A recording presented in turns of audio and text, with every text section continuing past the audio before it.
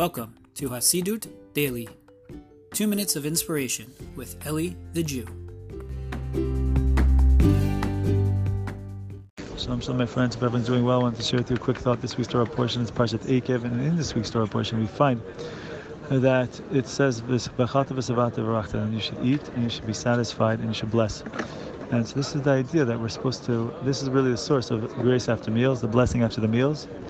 And the idea is that we should recognize that when we have a need and then that need is filled up, there is an idea that we're supposed to be thankful for that, right? Matter of fact, we can go even deeper, interestingly enough. There's a blessing we say in the morning where we bless God, Sha'asali kol tzarki, right? And that usually translates that God, the one who took care of all my needs. But if you look actually a little bit closer, literally, if you translate the words more literally, it's Sha'asali kol tzarki, blessed is God, the one who created the fact that I have needs, He created my needs. What does that mean? That means that we're supposed to look at those needs as an opportunity to turn to Him, to turn to God to fill them.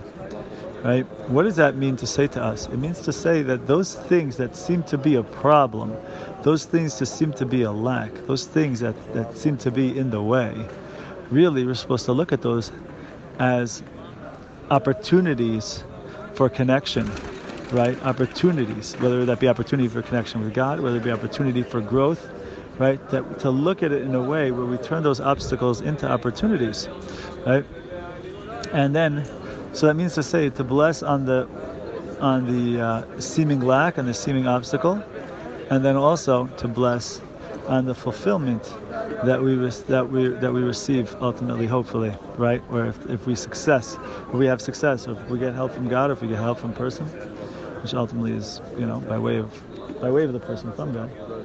The idea is to be recognizing God in those situations and recognizing how we're having a relationship with God in those situations, right? And that means that we step into whatever situation we're in with a consciousness, with bringing God into that space. Right? It's kind of like one of the Hasidic masters said that God is wherever you let Him in. And of course, God's everywhere, even when you don't let Him in. But the point is, how much is God with you is determined on where you are conscious of God, right? And so this is how we raise our awareness, we raise our consciousness, raise our headspace, in order to ultimately have a God-conscious life, a God-empowered life. And this is how we live spiritually on an ongoing basis, in the nitty-gritty of life, in those daily interactions that we have, whether it be with people, whether things go, quote-unquote, our way, or whether things seem to not go our way, whether we miss that bus, whether we make the bus, you know what I mean? Anyways, we should be blessed to be aware and have this consciousness when we feel like we're lacking something, or when we feel like something is standing in our way, and bless God from that place, and also bless God when we get that fulfillment that we need or that we're looking for. Have a great day. Have a great Shabbat.